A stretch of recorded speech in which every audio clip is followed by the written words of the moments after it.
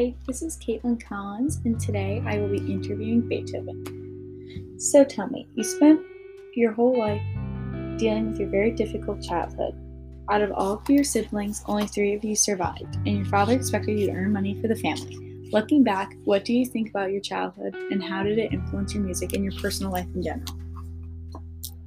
I think my childhood influenced my music because at a very young age, I was forced by my father to play music. His abuse is what pushed me to be so good and definitely plays a role in how my songs are composed.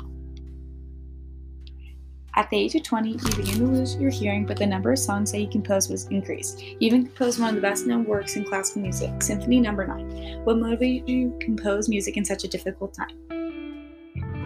What motivated me was the happiness music brought me.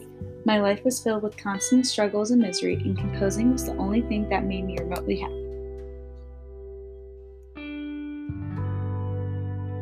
My final question is that we have so many young listeners who aspire to be a great musician like you. What advice would you give them? I advise you to never stop trying no matter how hard life gets. Thank you for being here with us today, Beethoven.